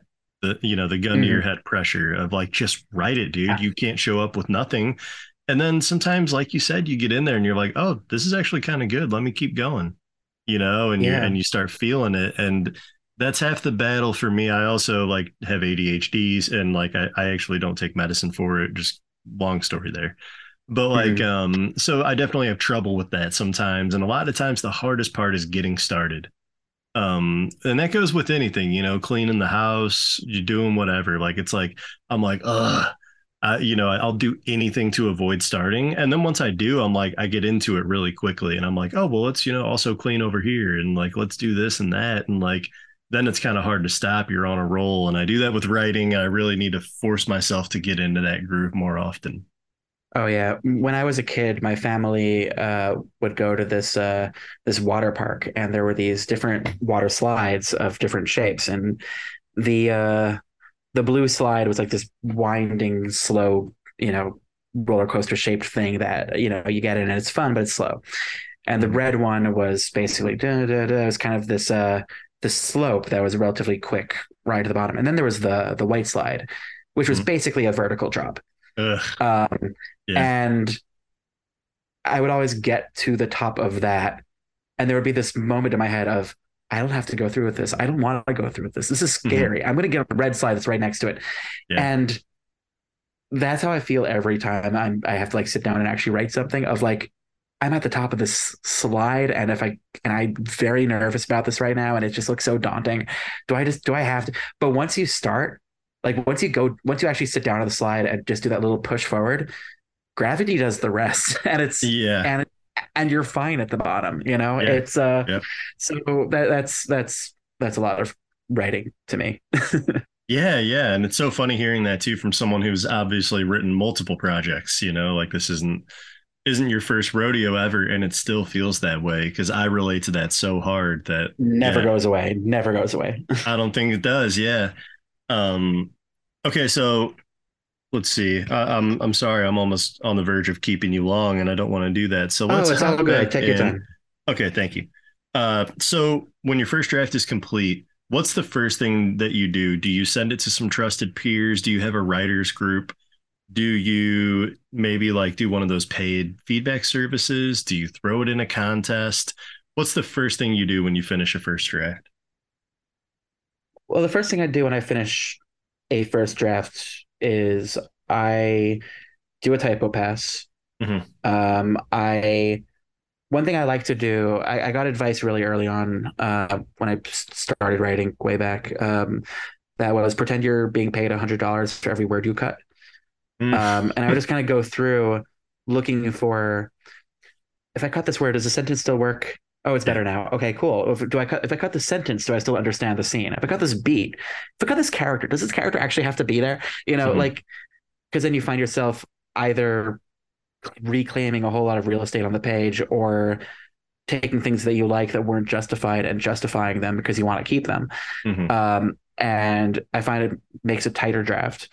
Hmm. And once I have that, I'm in a writer group. I'll show pages to the group, or I have friends who I trust to give me honest feedback that will help me and not crush me, but also, is actually useful and actionable. Hmm. Um, I'll there are people I run it by in that first pass because like I said earlier, while I was writing it, I was trying to make sure that this thing would be readable, even in its in its rough form. So I try to have a rough draft that is, or a first draft rather, that is as clean as I think I can get it before I start getting notes that inform the next pass. Hmm. Yeah, yeah, yeah. Oh my goodness, sorry. Yeah, I like that a lot. Yeah, and writers groups are really invaluable. I need to probably find myself another one again. I was in one for a while and it was really great. And it's that thing that I missed from film school. We would bring in my last feature class, 10 pages a week. We would assign our classmates parts, however many speaking parts there were. You would narrate and we would read them out loud and then give our thoughts every week, week to week. And that's kind of like writers groups in a way, maybe not assigning parts, but yeah, it was just invaluable. And I think that's one of the reasons maybe that like I've kind of slowed. I found, I feel like you might relate to this. I found that the more I just do it by myself, not really showing it to people and stuff, the more I can get in my head. And then I get to a point where I'm like, is this even good? And then sometimes I've gotten over that hump and showed it to the first group of people, and they're like, dude, this is great. And I'm like, I Yeah. knew it was good. I knew it, but I got too close to the material. I was in my little, just like bedroom with it, no one else reading it, just me reading it over and over and over and starting to convince myself it's bad. So, yeah, I think that this is me basically talking out loud that I need to get back into a writers group, but also, for other people, if you've never been in one, not a bad thing to try to find one. And Jennifer Dunn, I think at writer Jen Dunn is her handle. But Jennifer Dunn, if you look her up, you'll find her screenwriter and producer. She made an app called the Community Notes app where people can get in and find other people who are looking for writers groups. And it's really cool. She like paid for it out of pocket. She actually has an episode of my podcast. If you go back in the episodes Interesting. further, you can find one where she explains the whole thing, and it's really really cool that she did that. But yeah. Anyway, Yeah, no, it's true. I mean, a writer yeah, group is invaluable. You get great notes. It teaches you how to give notes. Um, yeah, and it's true what you say. Like I found, at least in my experience, everything I write is garbage until I show it to somebody, and then they tell me they like it, and then in my view, it's perfect. How dare you yeah, change it? I know. Yeah, it's quick. It's funny how quick that changes. Um, Yeah. okay, so to get away from writing for a second, what are some of your hobbies outside of screenwriting that kind of help keep you sane, besides going and uh, walking around and picketing day after day? God, so much of that. I am putting aside like watching TV and movies because I am, I do count that as a hobby though, because that's one of mine. okay. And it's I do. consistent across all of us writers. Yeah. Everyone's like, "Is it okay to say TV and movies?" I'm like, "Yeah, that's what we all I do." watch I watch a lot of TV and movies. I Yeah, love a good horror movie. same. Just a Um, Godzilla fanatic. yeah. I play Words with Friends daily. Mhm. I have Pokemon Go, which is a game where you can't possibly lose, so it's just kind of like a fidget spinner, just a thing to do with your fingers. Yeah. Um, Lately with the strike, I've been trying to get back into reading books. Mhm. Because I've gone such a long period of just reading scripts and it was starting to burn me out. And just reading a book for pleasure, Mhm. has it's just been it's weird to discover that it's actually something I just missed this whole time. So I've been Mm, reading some very fun sci-fi novels. cool. Yeah, I mean it's really those things, you know. I Yeah. wish I could say I was more well-rounded and I'm really into like racquetball or something, but you know, Yeah. I'm not a very athletic person. Before the strike started, I went to the gym bi-weekly, or as in twice a week, not every 2 weeks. Mm, I haven't been doing it since the strike started mhm. because I mean it's so exhausting to just walk for hours. I But was that's gonna something say that I you're walking is good exercise too. The amount of walking you guys are doing. I saw Katie White posted her like mileage or whatever for the day, her oh step yeah, counter. It was ridiculous. It was more than I've ever walked in my life. And I used to like it's me today. yeah, 18K just in one day, 18,000 Yeah. steps. And like my all time record for steps, I think, was a Thanksgiving that I was working at Golden Corral as a server. And I worked Oh a yeah. double, and I think I walked like 26,000, but Oh my God. that's a one off like crazy day. And so to see you guys are getting like near that out there picketing, not working a crazy Thanksgiving at a packed restaurant. I was like, damn, they're getting some steps in. And I forget what Katie's was, but it was like 25 or like 20. It might have been more than mine. It might have been like Wow. 27. I forget. But anyway, yeah, Well, the I funny count thing that is, as pretty intense yeah. exercise. Well, yeah, because like it's slow and steady, but it's endless. So it's like, Yeah. it adds up and you don't realize it's adding up until you check. But yeah, no, I mean, Mm. I look forward to going back to the gym after this is all done. I Yeah. do miss that. Yeah. Um, yeah, it's those. I love a good comic book. I'm not caught up on most of them, but every so often I'll just go get a graphic novel and enjoy that. Hmm. Um, I love it. and All good and nerd I wish hobbies because that's what my hobbies are yeah. too. Yeah, nerd hobbies. I wish I could Yeah. say I played video games. I don't, Pokemon Go is what I've got. That's a good But thing, honestly, because I do partake in video games and I feel guilty about it all the time. Because while they're fun, they're just time killers and like you don't really end up with anything to benefit your life, unless you turn definitely, into one of well, those like really good players who makes money. But that's not me. but it's I satisfying suck. and it's fun. Like I don't begrudge that of anybody. It's just not something that I've got in my life. But Yeah. it's weird to say, but I guess you know the Jewish stuff like Shabbos, like it's Yeah. mandatory for me, but also I do it every week, so I guess that counts. Yeah, oh, absolutely, sure. And I'm sure there's obviously a sense of community there and all those things. Like, yeah, that definitely counts to me. I don't know if it's almost insulting to call it a hobby, because it's kind of more of a way of life. But But it we'll feels the count it. same thing though. It's like, what do you do when you're not doing this? Well, I guess I'm doing that. Yeah, yeah, 100%. Yeah, Yeah. I agree. And I think it's obviously vital to have those things outside of this world. You can't just write, read scripts, make films, and watch TV and movies as your only stuff. Like you got to try to find some other ways to turn it Yeah. off. And for me, like I casually like, I'm a big hockey fan.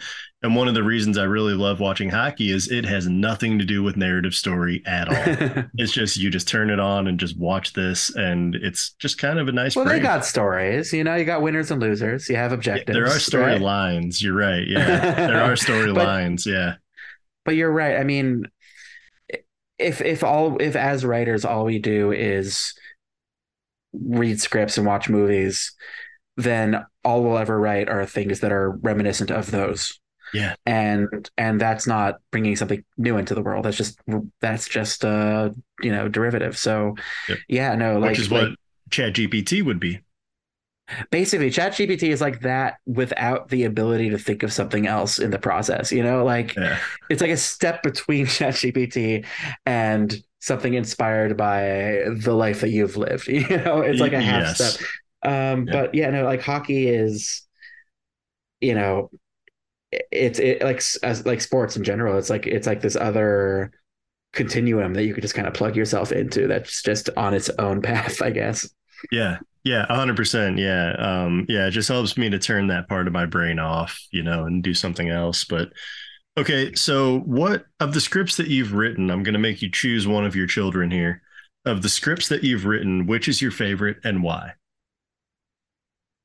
Ooh, It's a tough one.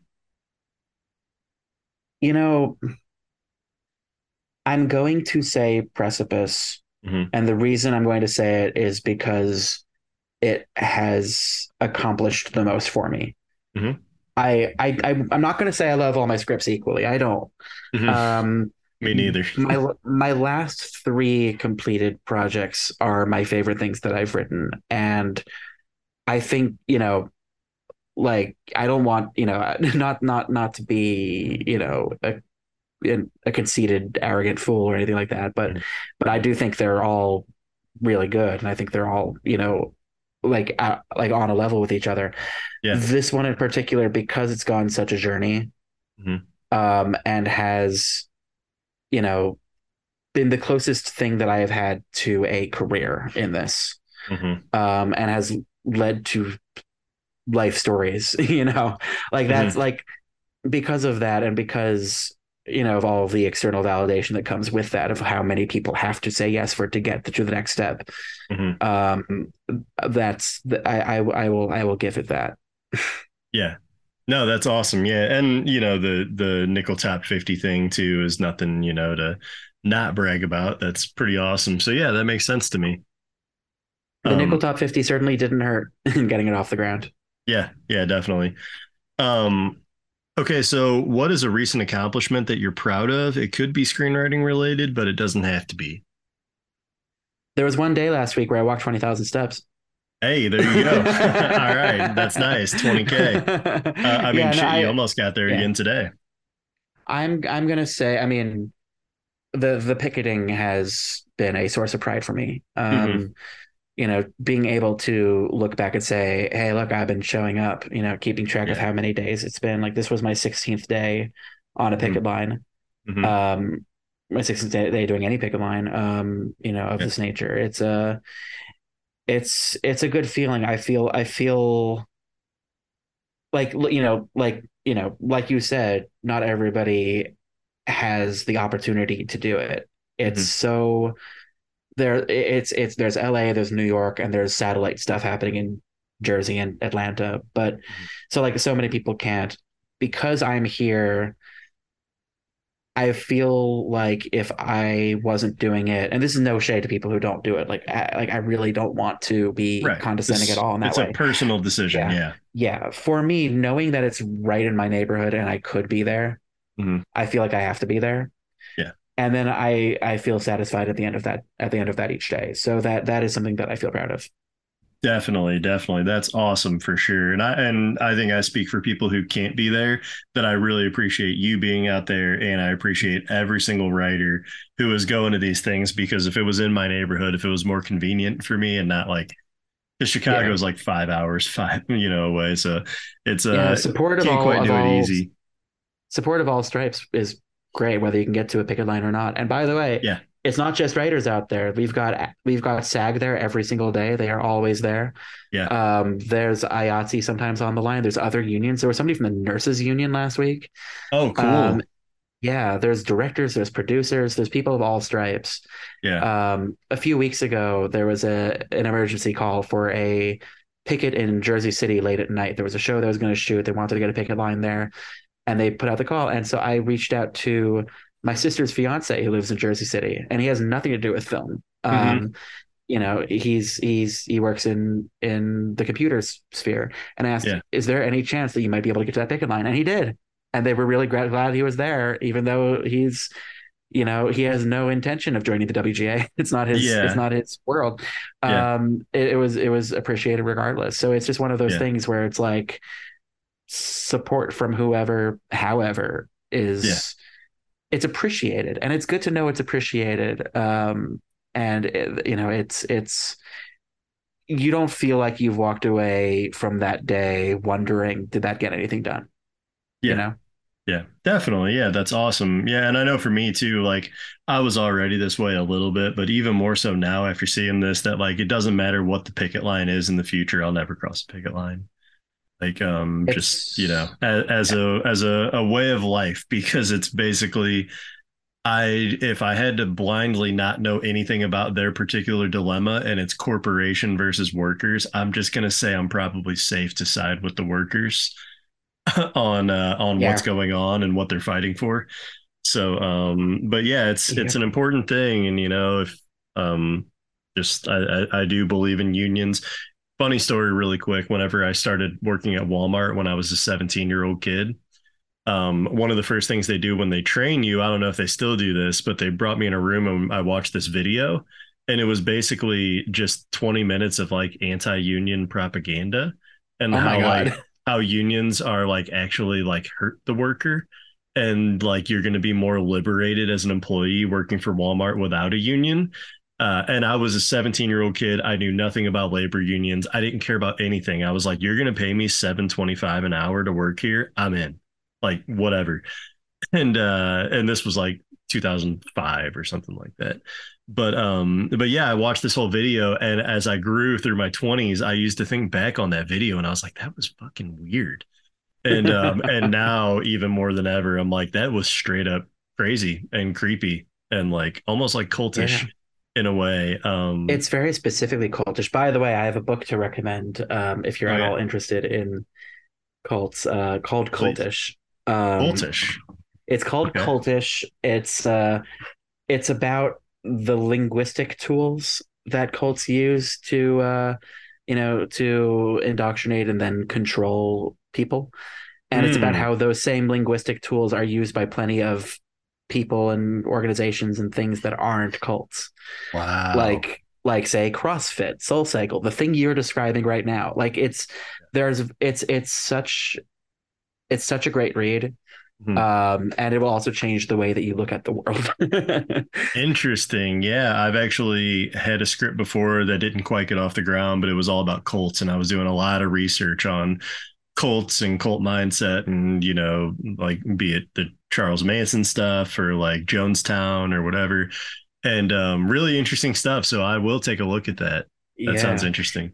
And yeah, I mean, yeah, look, unions aren't perfect, like there are plenty of flaws, but Yeah, money doesn't trickle down, so to speak, which by the way, trickle down assumes who's on the top, right? yeah, Um, but if the rich are on the top, money doesn't trickle down, it pools. And really the only way to make gains, economically, financially is to bargain, and you need leverage. And the only way to have leverage is to leverage the one thing you've got, which is your labor. So the yep. idea of it's what was that slogan? I've become so radicalized by these picket lines, but what was that slogan where it's like, you know, united we bargain, divided we beg? Huh. Never heard that, And but that's yeah. yeah, and it's true. Like you're not going to get what you want by appealing to the better natures of the people who have the power you know, to decide what you are paid and what you are worth. So Yeah. it's I, the labor movement right now is strong for a reason, and it's been interesting to be a witness to that and a participant, and Yeah. I'm excited to see where it goes. Amazing. Yeah, I totally agree. And I hope this thing gets settled soon. Final question for you, Avishai. A few words of advice that you would give to your fellow screenwriters out there, especially to those just getting started. I know a Hmm. lot of this episode has been that, but what's like a Oh, final note? final note. Be humble, but know your worth. Hmm. Because, don't be a raging conceited maniac who, says like my script is perfect. How dare you even come close to touching it? Hmm. Hmm. Like you need to be willing to compromise. You need to be willing to collaborate. That said, do not say yes to collaborators just because they have said yes to you. Hmm. Do not say yes to a collaborator just because they say you need them more than they need you. Hmm. You want to work with people who you can actually get along with, who respect you as a creator and as a person. Um, you want to stand behind the value of what you have brought to the table.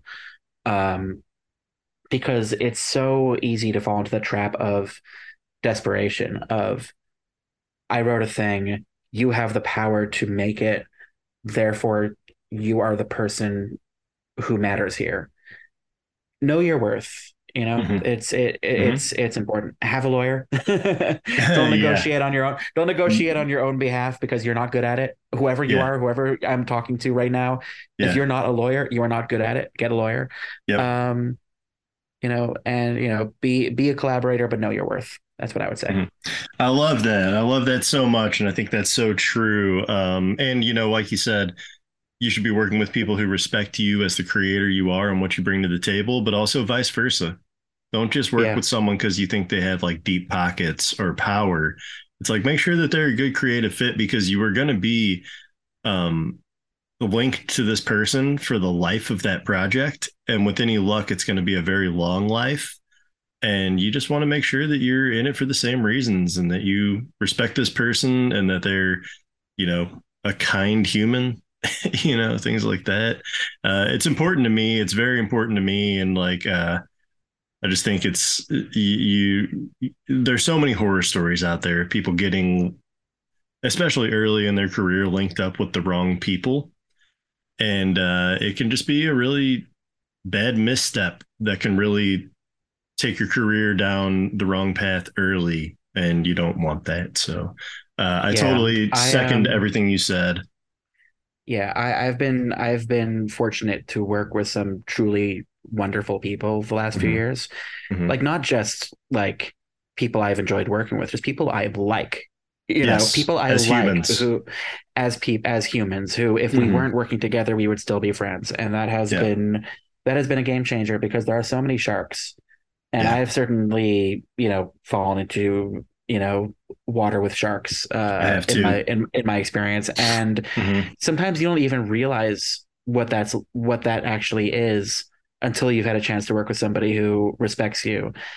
And then you look back and you're like, wait a minute, that experience that was actually like kind of bloody and I lost an arm. I Hmm. didn't have to lose an arm. I thought I Yeah, was, they, he told me that he had to take a bite out of my arm and I believed him, but it turns out you don't have to do that. So like, yeah. you find your people, Hmm. um, be willing to say no. You actually have that power. Hmm. If what you wrote is great and, and which by the way, if they're coming to you with interest in your script, you got to hope that you got to assume that your script is great. Yep. If it actually is great, you need to be able to have a say. Like you need to be able to say no to bad terms without Hmm. being afraid that you will lose them and therefore lose anybody who'd possibly be interested in it. Hmm. If it's great and they're actually there because they love it, Yeah. then then if you turn down their bad offer, like hopefully they'll actually come back with a better one. Yeah. No matter Uh, what, it needs to be just fair.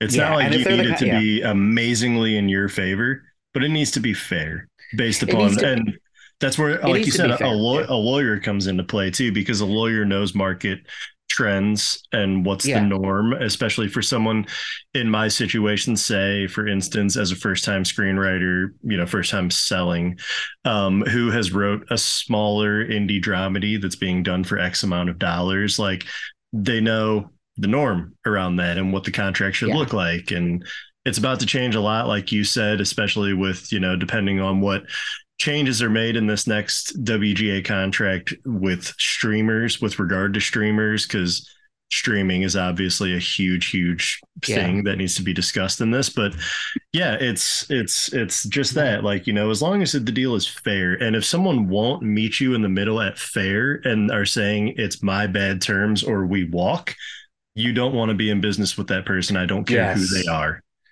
exactly. Like obviously norms will dictate, what people will offer. Yeah. And maybe you'll look at those and say, I hope the WGA negotiates a better contract next time because I don't love this, but at Yeah. least it's normal. Hmm. But if somebody's offering you something that is just abjectly not normal and they get upset at you for having the audacity to suggest something better, Hmm. get out. It's not worth it. Don't Yeah. you will actually regret selling your script to them Yeah. because odds are these things will fall apart as they are wont to do. And Hmm. would you rather it fall apart and then belong to people who you do not want to work with? Or would you rather it fall apart with somebody who tried their best who you've had a good experience with, who maybe you'll work with again someday. Yeah, 100%. And I don't know if I'm off base here because, like I said, I've never been through the full process. But if they're doing such bad business with you in the beginning, I can't imagine that they're going to do great business with the other people that are going to be required to get this thing going and done. If they're just kind of like snaky in that way, like you said, kind of sharky, you just, I don't know, you just want to go in with people that you're like, Yeah. these people are not out to get one over on me. They like what I made. They're really excited to be a part of it. They want to pay me fairly. They want to pay everyone on the project fairly, and that's fine. No one needs to, it doesn't have to be a get rich thing for me on my end. It's like literally just fair. Fair is fair. Yeah. Fair is fair. And if they are treating you unfairly, then they are treating other writers unfairly, assuming that they're working with any other writers at all. Yes. Yep. And just get out. Just get Avoid out. that. It's not Avoid worth it. it. Yep. It's not worth it. I have never regretted getting out of those kinds of decisions. I have only ever regretted staying in them. Yeah. Same. Yeah. I've really only been faced with one, and I got out early. And looking back on it, knowing what I know now, the deal has only gotten worse in my mind, that I was initially offered. And it was just it was a ludicrous amount of work for a ludicrously low amount of money. And it was an OWA, an open writing assignment, if anyone doesn't know what OWA is. But yeah, it was pretty much a joke. And I leaned on my old film professor and I told him what was going on. And he was like, yeah, that's like an insultingly low number, to be perfectly honest. And I was like, I thought so. Okay, I'm going to have to turn this down, even though it would be the first money I ever made. I was seeing stars a little bit. I could make some money, but it was a ridiculously low number. So I said no. I held on to my integrity, and I'm actually still really proud of myself for doing that, because it would have been a horrible experience. Yeah. As you should be. Yeah, for sure. Avishai, it has been a pleasure getting to know you here, and I really, really appreciate you spending all this time talking to all of us and sharing your story and giving us the advice that you've picked up along the way. It's been great, man. I really appreciate it. Thank you so much, Andy. Yeah, this has been great. All right, y'all. Episode 32 is in the books. I want to thank Avishai Weinberger for coming on the show. Very, very fun episode. Very great to talk to him. I feel like he's razor sharp and very smart, and it was just cool to hear how his brain works. And we had never talked before, but we had known each other on Twitter since like the beginning of the pandemic for me, when I really started using Twitter. So it was very cool to finally get to know him a little bit, and he did not disappoint. Very cool, funny, smart, nice guy. That's it, guys. If you heard something in the episode that you like, that you want to talk about a little further, talk about it on Twitter and tag us up at Social Writer Pod. I would love to see it. Love to be a part of the conversations. Like I said earlier, Captcha is going to be online for a little bit longer. If you want to watch it, it's on YouTube. If it disappears one day, you know why. It's because we're in that festival for a little bit until July 22nd. At 9 p.m. at the High Point Theater in St. Louis, Missouri. We're part of Narrative Short Block 4. Really flashy name, Narrative Shorts 4.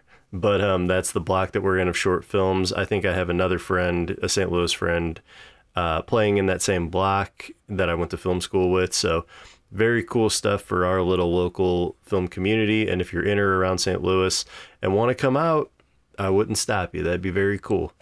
That's it for now, guys. I want everybody to just keep it cool out there. Anyone who's in New York or anyone who is affected in any way by the wildfires in Canada, I hope you're doing okay.